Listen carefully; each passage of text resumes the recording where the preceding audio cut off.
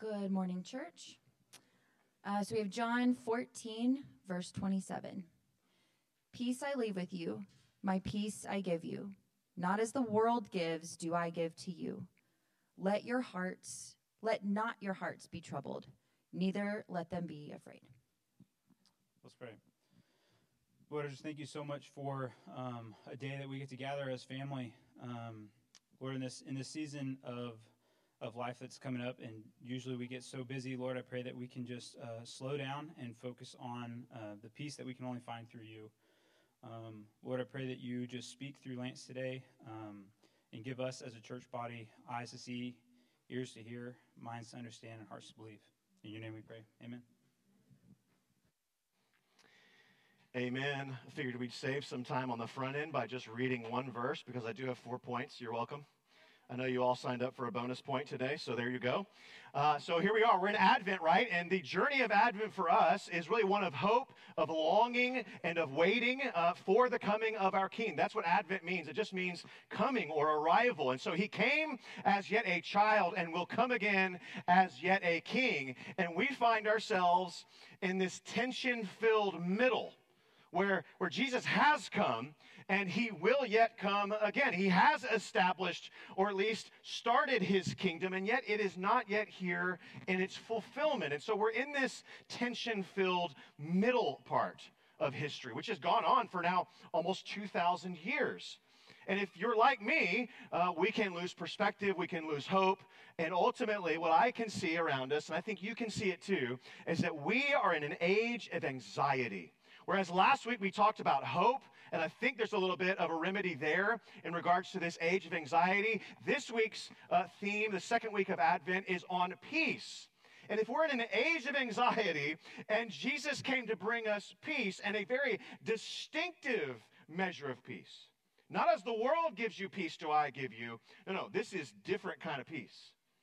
And we find ourselves, Christians alike, find ourselves in an age of anxiety. And I think there's just this little beautiful picture of it that I found this week. I was at Blockhouse throughout the week. That's usually like my secondary office. And so I was there and saw an unoccupied table with 2 books on the table. And on the top, and this is just where my brain goes, on the top of the top book and the bottom book were in this order. Top book was The Anxiety Cure.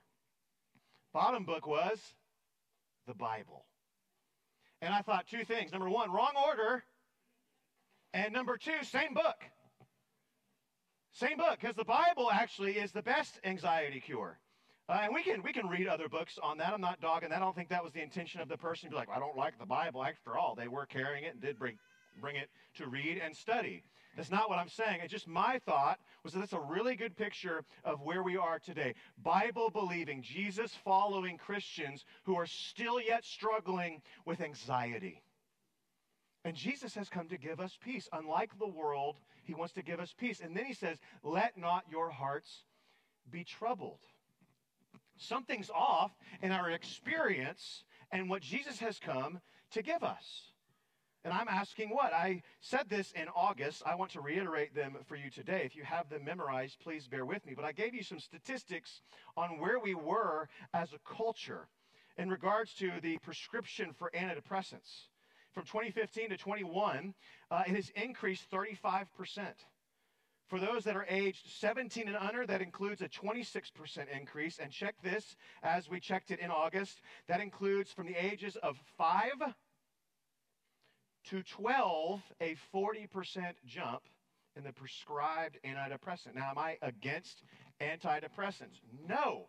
It may be God's mercy for you to take an antidepressant for a time. But it is yet a light healing for our soul. It is yet only a Band-Aid for a deeper issue that clearly is in our hearts and troubling us. And so it will not heal.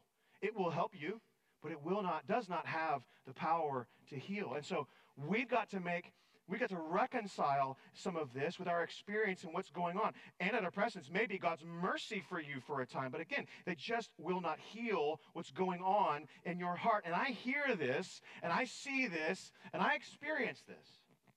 And here's what I know just as a pastor. If these statistics are true, number one, I think they're probably underreported. And number two, it means you're hurting. It means I'm hurting. It means this experience, though we want it to be different than what it really is, it's still really hard. It actually is the narrow road which Jesus said would be difficult. Did you know that the road that leads to life, he described as hard, as difficult? And we experience that. And the difficulties of our sufferings, the difficulties of our circumstances sometimes cloud out the greater promises that God has given us through his scriptures. And so I want to today, just like the angels are declaring, like hark the herald angels sing, I want to be a messenger and a heralder of the good news for us today, to be reminded of the truth that Jesus really has come to give us peace. How do we navigate a world where more people are anxious than ever and losing hope? I think first we realize that we don't experience anxiety because we lack peace. We experience anxiety because we worship control. See, that's the idea around anxiety. We want to control the results of whatever we're about to run into. We got a big meeting tomorrow, and that makes us nervous, aka anxious, because we don't know if what work we've put in is going to yield the results that we would like to control. And that's the root of all anxiety, is that we are worshiping, idolizing our own control on life's results. And you know what? That is a big, fat mirage in the desert of life. You and I both know it, that if we try to control anything, our anxiety just goes up and up and up. It doesn't go away. And so perhaps the best news that we can have is that Jesus has come to provide us peace. How does he do that? By controlling the outcome from the beginning.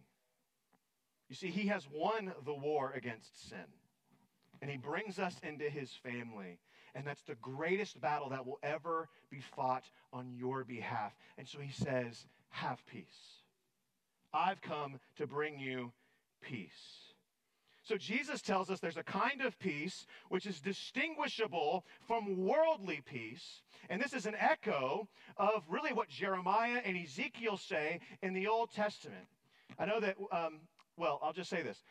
So history will tell us with Israel is that they are God's people. It is God's nation on the earth. Especially in the Old Testament times. And yet, they became so good at sinning that he was going to use their enemies to judge them, a nation called Babylon. Okay? And he was going to use their enemies to judge his own people. And by judging them, he was going to destroy the kingdom of Israel. And he was going to take them out of their country and into exile. And you have to go, man, sin must have been rampant in order for God to finally go, you know what? You won't listen to me anymore. I got to send you to your room. And more than sending to your room, I got to spank you and discipline you because you're my people. And it says in Jeremiah, it says again in Jeremiah and in Ezekiel, that God's people forgot how to blush. God's people no longer knew what it meant to be ashamed of your sin. And so they forgot to blush. They don't know how to blush anymore. They were deliberate in their sin. They were proud of their sin. They celebrated their sin. They did all the things to show, yeah, I'm free, I'm good. And God looked at that and he's like, not going to happen.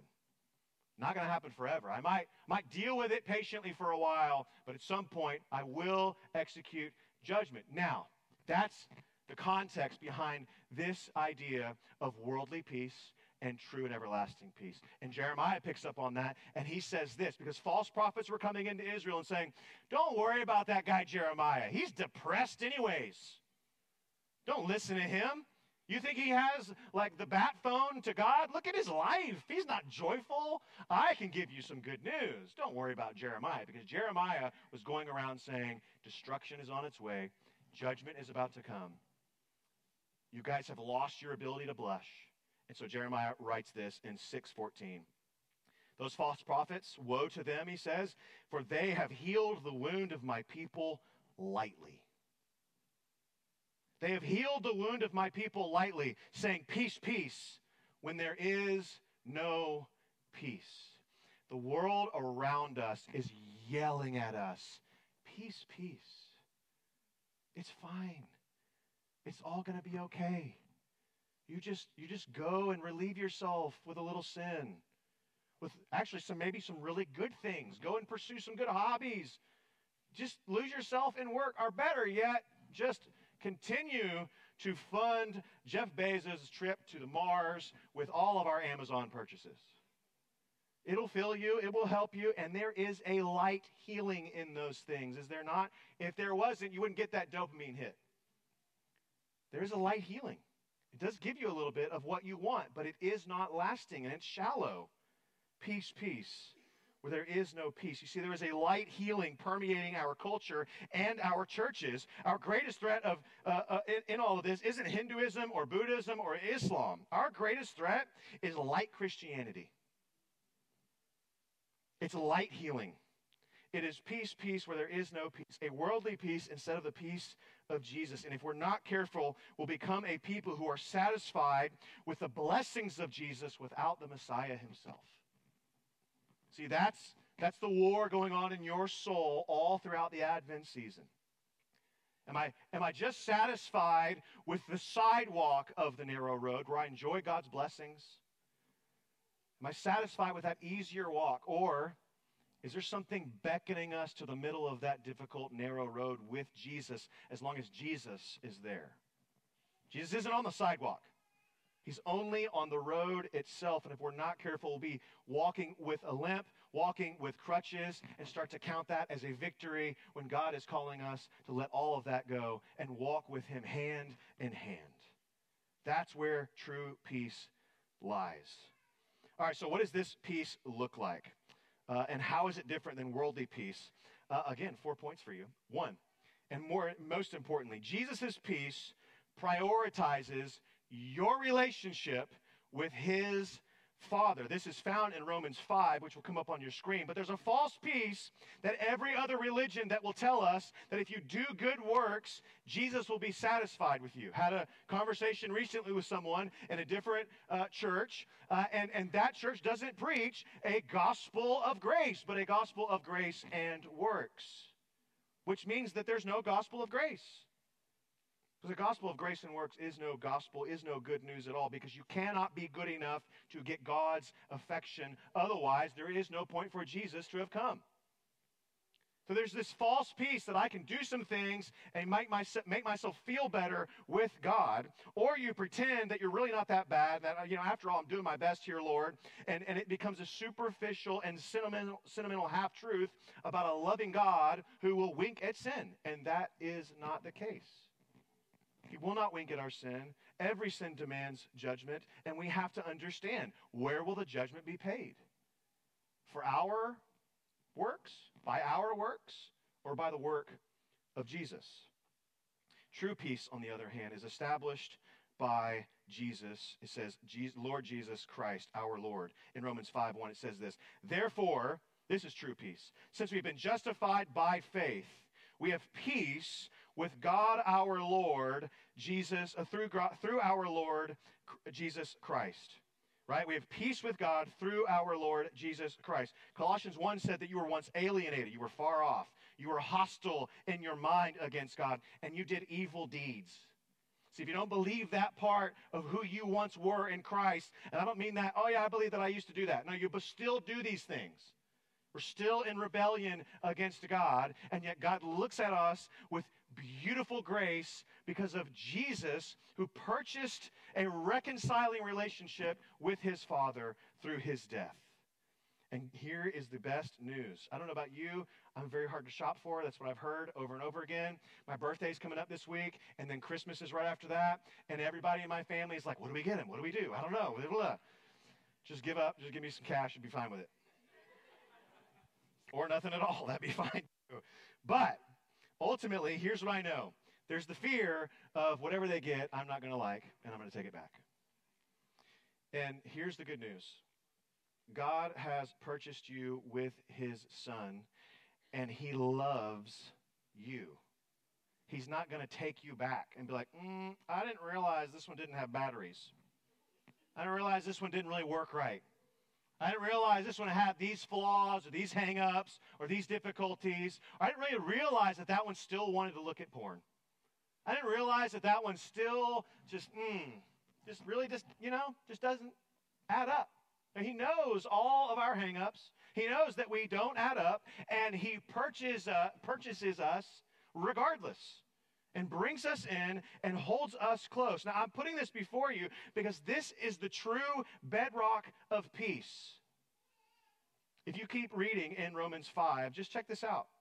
We're in an age of anxiety. We don't know what to do with our circumstances. We want to control the end before it starts. And as a result, we suffer. And so Paul says this in verse 3 through 6. Not only that, but we rejoice in our sufferings.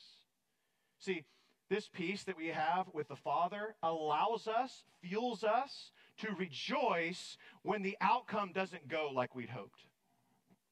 It rejoices in our sufferings, knowing that suffering produces endurance, and endurance produces character, and character produces hope. And hope does not put us to shame because God's love has been poured out into our hearts, sprinkled, just given a little bit, poured out like a bucket into our hearts through the Holy Spirit who has been given to us for while we were still weak. At the right time, Christ died for the ungodly. What is Paul saying? Because we have peace with the Father, because we will not be punished in eternity, because we have peace with Him, because we have been purchased by Jesus' blood, it has been applied by our trusting in that purchase, we can suffer and go through trial, but they lose their sting. Because our perspective is changed. It's no longer about making this life peaceful and controlling outcomes. We know, as long as we've lived, that the more we try to control them, the more suffering we likely have in a lot of different ways. So Jesus is calling us. Paul is beckoning us. Don't look horizontally. You can rejoice and not knowing the end before the beginning starts because you have peace with your Father if you believe in Jesus. It is the bedrock, your justification. Whether or not you believe Jesus is who He said He was and came to do the things that the Bible says He did. If you don't believe that, you will always be struggling with peace because you have no peace with the Father. But if you believe, this is the fuel for all other dealings with circumstances that are outside of your control. Paul is beckoning us to remember the good news that Jesus has set us right with His Father. That's number one. Number two, Jesus' peace then clears the path with others. So not only have we cleared the path and reconciled with our Father, now horizontally, the path can be cleared here as well. I don't know what your Thanksgiving was like. I didn't get to preach right after Thanksgiving, nor did I get to preach right before Thanksgiving. We were on vacation, and then it wasn't fair to be on vacation to then be preparing for a sermon while on vacation. And so I took those 2 weeks off, the last 2 weeks off, and so you've seen me since I've been with family and been hanging out with family on different levels. I got more family to come this week, and then coming up with Christmas. And I got to tell you, I am, I feel like a foreigner. Like I was given a black sheep as a kid for Christmas one year, and they were like, look, you're a black sheep of the family. And I was like, oh, that's fun.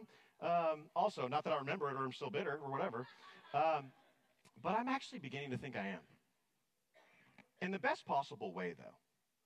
Because I got to tell you, I don't know that anybody else in my family understands Jesus the way that I understand Jesus, by God's grace. Not because I've dug in, not because I've done any hard work, because God has revealed it to me, and I've not earned any of that, but He's given it to me. And the more and more I lean into my walk with Jesus, the more and more there are many times where I just feel alone around that table. With a few friends, but not everybody is seeing the world the same way that I see the world. And that's really, I want that to be happening. I want my family to know Jesus. And yet, they don't, many of them. There's an ideal, though, that especially this time of year, that we'll just gather around the family and we'll look past our differences and we'll cut that turkey and it's all going to be great. And that's yet sentimental and very shallow, and it captures us. Until we sit down at that dinner table with our real family and reality sets in and the ideal world floats away. What do we do in that moment? If Jesus, His peace can pave the way for others, what do we do in that moment? Well, first, we realize it's a false peace. Because Jesus did say, you remember Jesus saying this in Luke 12? You don't have to go there. It's going to come up on the screen. Remember Jesus saying this? Because I forget that Jesus said this. When we talk about peace. Luke 12, 51 through 53. Do you think that I've come to give peace on the earth? Hold up. You didn't come to bring peace on the earth? I thought that's what you said. I came to give you peace. Actually, not just any kind of peace. Do you think that I've come to give you peace on the earth? No, I tell you, but rather division. And if you keep reading, what does that division look like? For from now on in one house there will be 5 divided, 3 against 2 and 2 against 3. They will be divided. Father against son and son against father. Oh, man. Mother against daughter and daughter against mother. Okay. Mother-in-law against her daughter-in-law. Yeah, okay, that's to be expected. And daughter-in-law against mother-in-law. Apparently, there's no son-in-law against father-in-law. We're just fine. No, it's not the point. The point is, Jesus will divide even our core relationships. And that's okay. If there's one thing that's going to divide us, it's what we believe about what Jesus came to do on the earth. And that's the only thing that should divide us, not politics or anything else. Only Jesus. So everything else is not worth dividing over. Only Jesus is worth dividing over. And here's the kicker. Only Jesus has the power to reconcile. What do I mean? Again, we keep reading in the Bible. We go to Ephesians chapter 2. Right? True peace is there. And so let me just bring this out, not just to your table, but let's bring this out across the world, okay? There's a big war going on, I don't know if you've heard about it, in the Middle East between Israel and Hamas and the Palestinian state, right? Israel, this war has been going on for a long time. Long, long, long time. Like ever since Abraham. And you go, oh, I don't know about that. Well, I can tell you, like if you go back and read Genesis 12, 16, 21, you start to see some of the strife in Abraham's family, which includes Israel and Palestinian states and terroristic organizations. You start to see this with Isaac and Ishmael. Isaac was the child of promise. Of course, you know the story. We went through Genesis a couple of years ago. Maybe it was last year, I don't remember. But when we went through that story, right, we saw that the child of promise was Isaac. He came along when Abraham was 99. But about 13 years before that, right, about 7 years after the promise, what you'll find is that Abraham and Sarah got a little impatient, and they went, hey, look, this isn't happening. We're in our 80s now, okay? I know God said we're going to have a son. Doesn't look like it's going to happen. If you could consider my servant Hagar and go into her, and if you go into her, she might have a son. And she did have a son, and his name was Ishmael, the father of all Arabs, the father of all Muslims. That's where the Muslim nation comes from. But Isaac, the child of promise, is where the nation of Israel comes from. And these divisions happen all throughout God's lineage. Jacob I loved, Esau I hated. They were renamed at one point. Jacob is Israel, Esau is Edom, Edomites. Okay, this is a long-standing conflict on the earth, and for all the conflict that we saw in our own country just a few years ago in 2020 between, just racial division like crazy, that has nothing compared to, number one, the civil rights era, and that has nothing compared to the Civil War era, and that has nothing compared to the Jews versus the Gentiles for all time. Israel and everyone else. There's always been a racial divide that Jesus came to reconcile with one another. And you might be thinking, that is a long way to go to get to the fact that Jesus can establish our peace. But you must understand, it's still ongoing.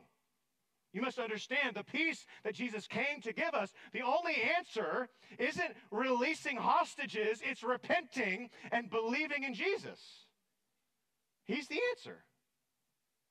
He's the answer again and again. And I tell you that because Ephesians 2 says this. Ephesians 2, 13 through 16. But now in Christ Jesus, you who were once far off, that's Gentiles, that's you and me if you don't have Jewish lineage.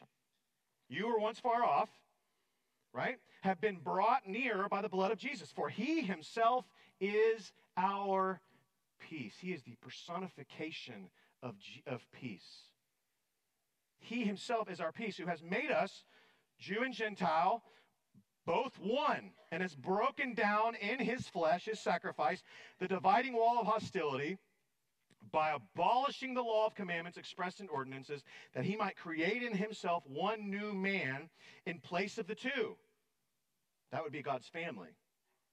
He's breaking down all this hostility, and he's bringing you together, and therefore making peace, and might reconcile both us to God, reconcile us both to God in one body. How does he do that? Through the cross, thereby killing the hostility. So if he is able to do that, and he will and has, again, it started, but it's not yet fulfilled completely. Right? We Gentiles are brought into that family, grafted in, as Romans 9 through 11 talk about. We're in the family, praise the Lord. And yet the strife has not ended forever and ever, as we see all over our news feeds.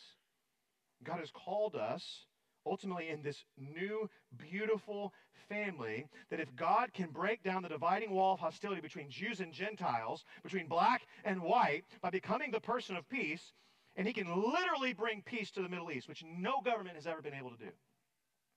If he can do that, then he can sew up the broken pieces of your relationships. And you go, I don't think you understand what my dad did to me. Well, I don't think you realize the pain and suffering that my spouse has caused. I don't think you realize the disappointment that I have gone through. And you know what? You're right. I don't know what you've gone through. I want to know. If you want to sit down with coffee and tell me, I would love to hear it. But I do know that Jesus knows exactly what you've gone through. More than that, I've never had my beard plucked out except for when my kids were younger and I had a beard, and like Moses would just yank on my beard. I'm like, bro, that is not happening anymore. But I knew that Jesus' beard was plucked out. I know that he was punched a lot. I know that because Isaiah tells us that he was beaten beyond recognition as a man. Couldn't tell who it was. Couldn't tell if it was even a male or a female at that point. But he'd been beaten. I can tell you that he has suffered, and I can tell you that he has suffered for you. So all the sufferings that we have, he can sympathize with. He doesn't just like, I wonder what that was like. He knows exactly what it feels. He knows exactly what it feels like when a spouse runs out, because he called Israel the adulterous woman. He knows exactly what it feels like to be betrayed on the deepest parts of who you are. He knows. And if he can yet establish peace between sinners and wanderers and rebels, that's you and me, and bring you into a family, surely then the call to forgive others as Christ has forgiven you is not optional for us, and is fueled by God's experience with us. And he's calling us to be ministers of reconciliation.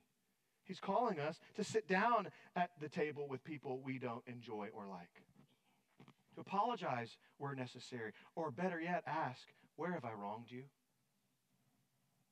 That's what it means to be a minister of reconciliation. God knows exactly what it means to die for the undeserving, to forgive those who don't deserve it.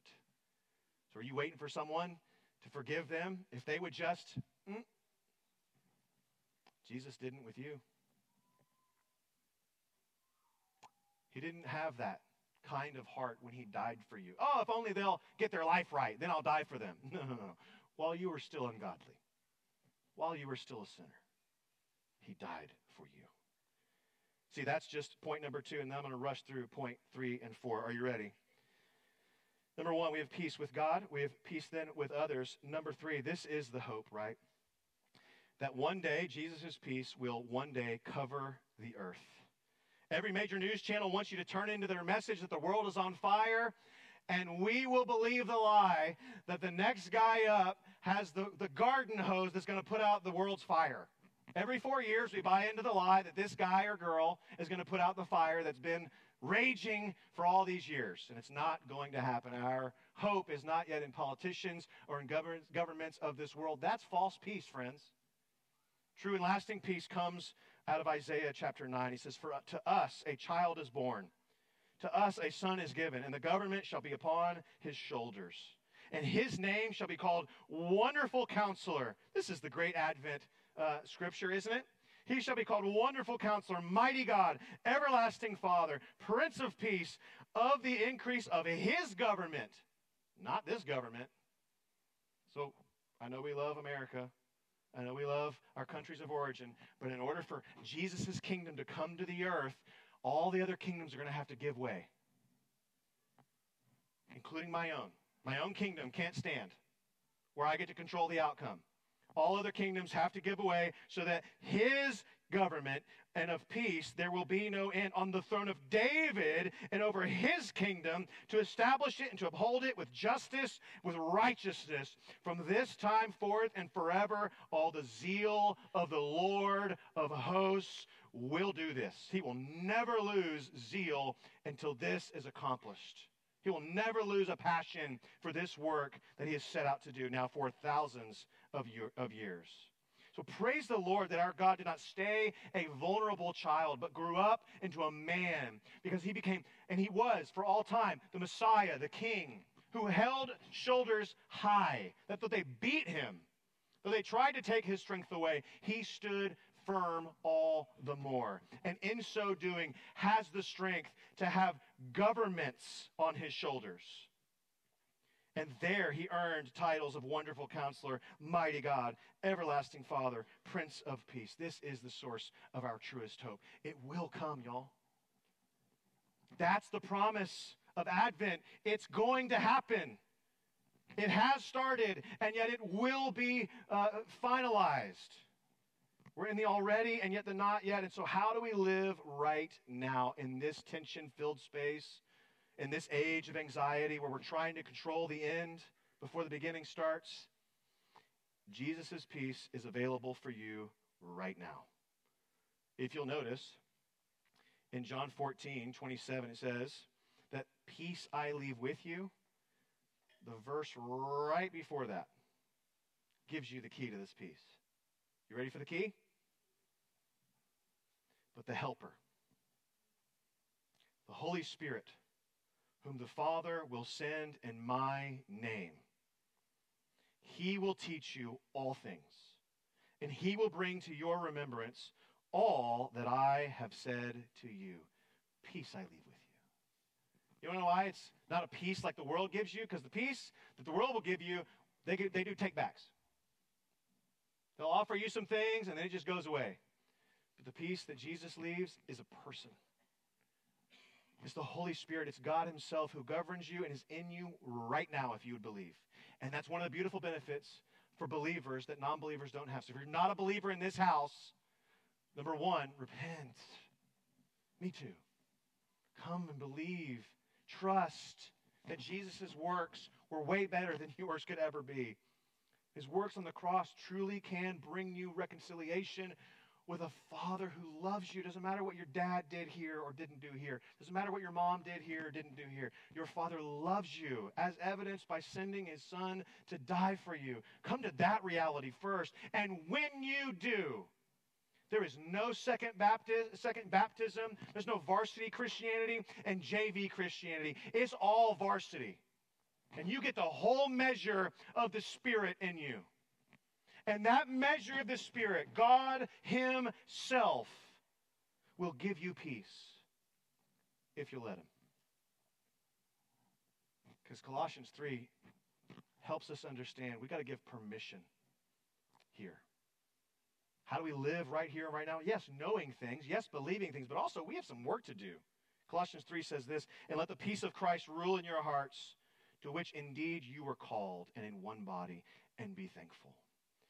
The peace which Jesus came to give must be given permission to control your heart. The peace of Christ rule in your hearts, that he would control our hearts, not circumstances controlling our hearts.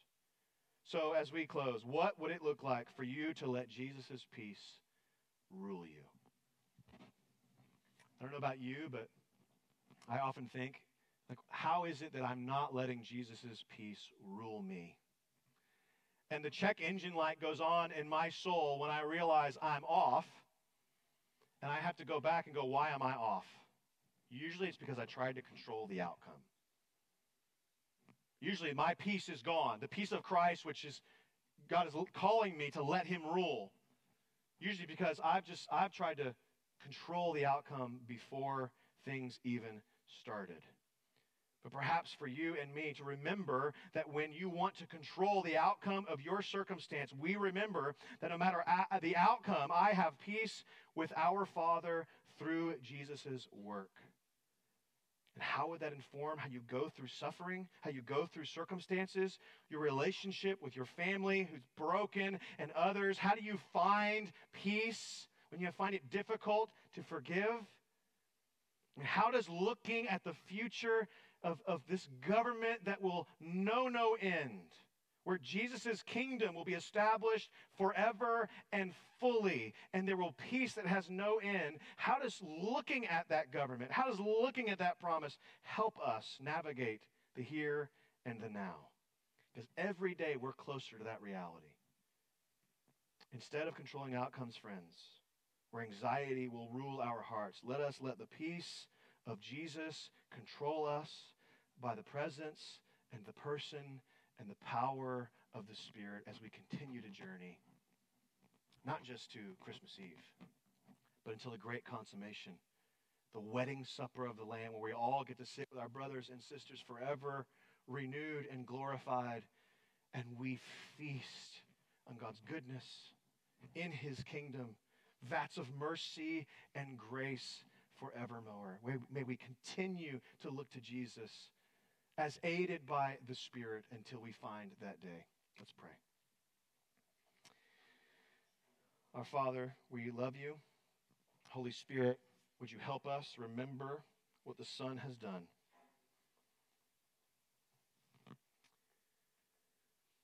Lord Jesus, you control all things. May we believe it. Lord Jesus, you are sovereignly governing the outcomes of our lives right now. Would we believe it? When we get back diagnosis from the doctor, we have ailing pain that just will not go away. When we get laid off without any sort of severance or explanation, when we've put all the hard work in and it hasn't paid off,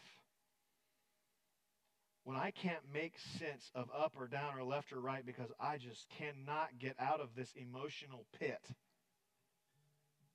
when the darkness surrounds us, would you dispel every darkness and bring the light? With your unending goodness, would you remind us that we have committed treason and yet you forgive us? That we've walked away as adulterers against you and yet you have brought us near the true lover of our souls?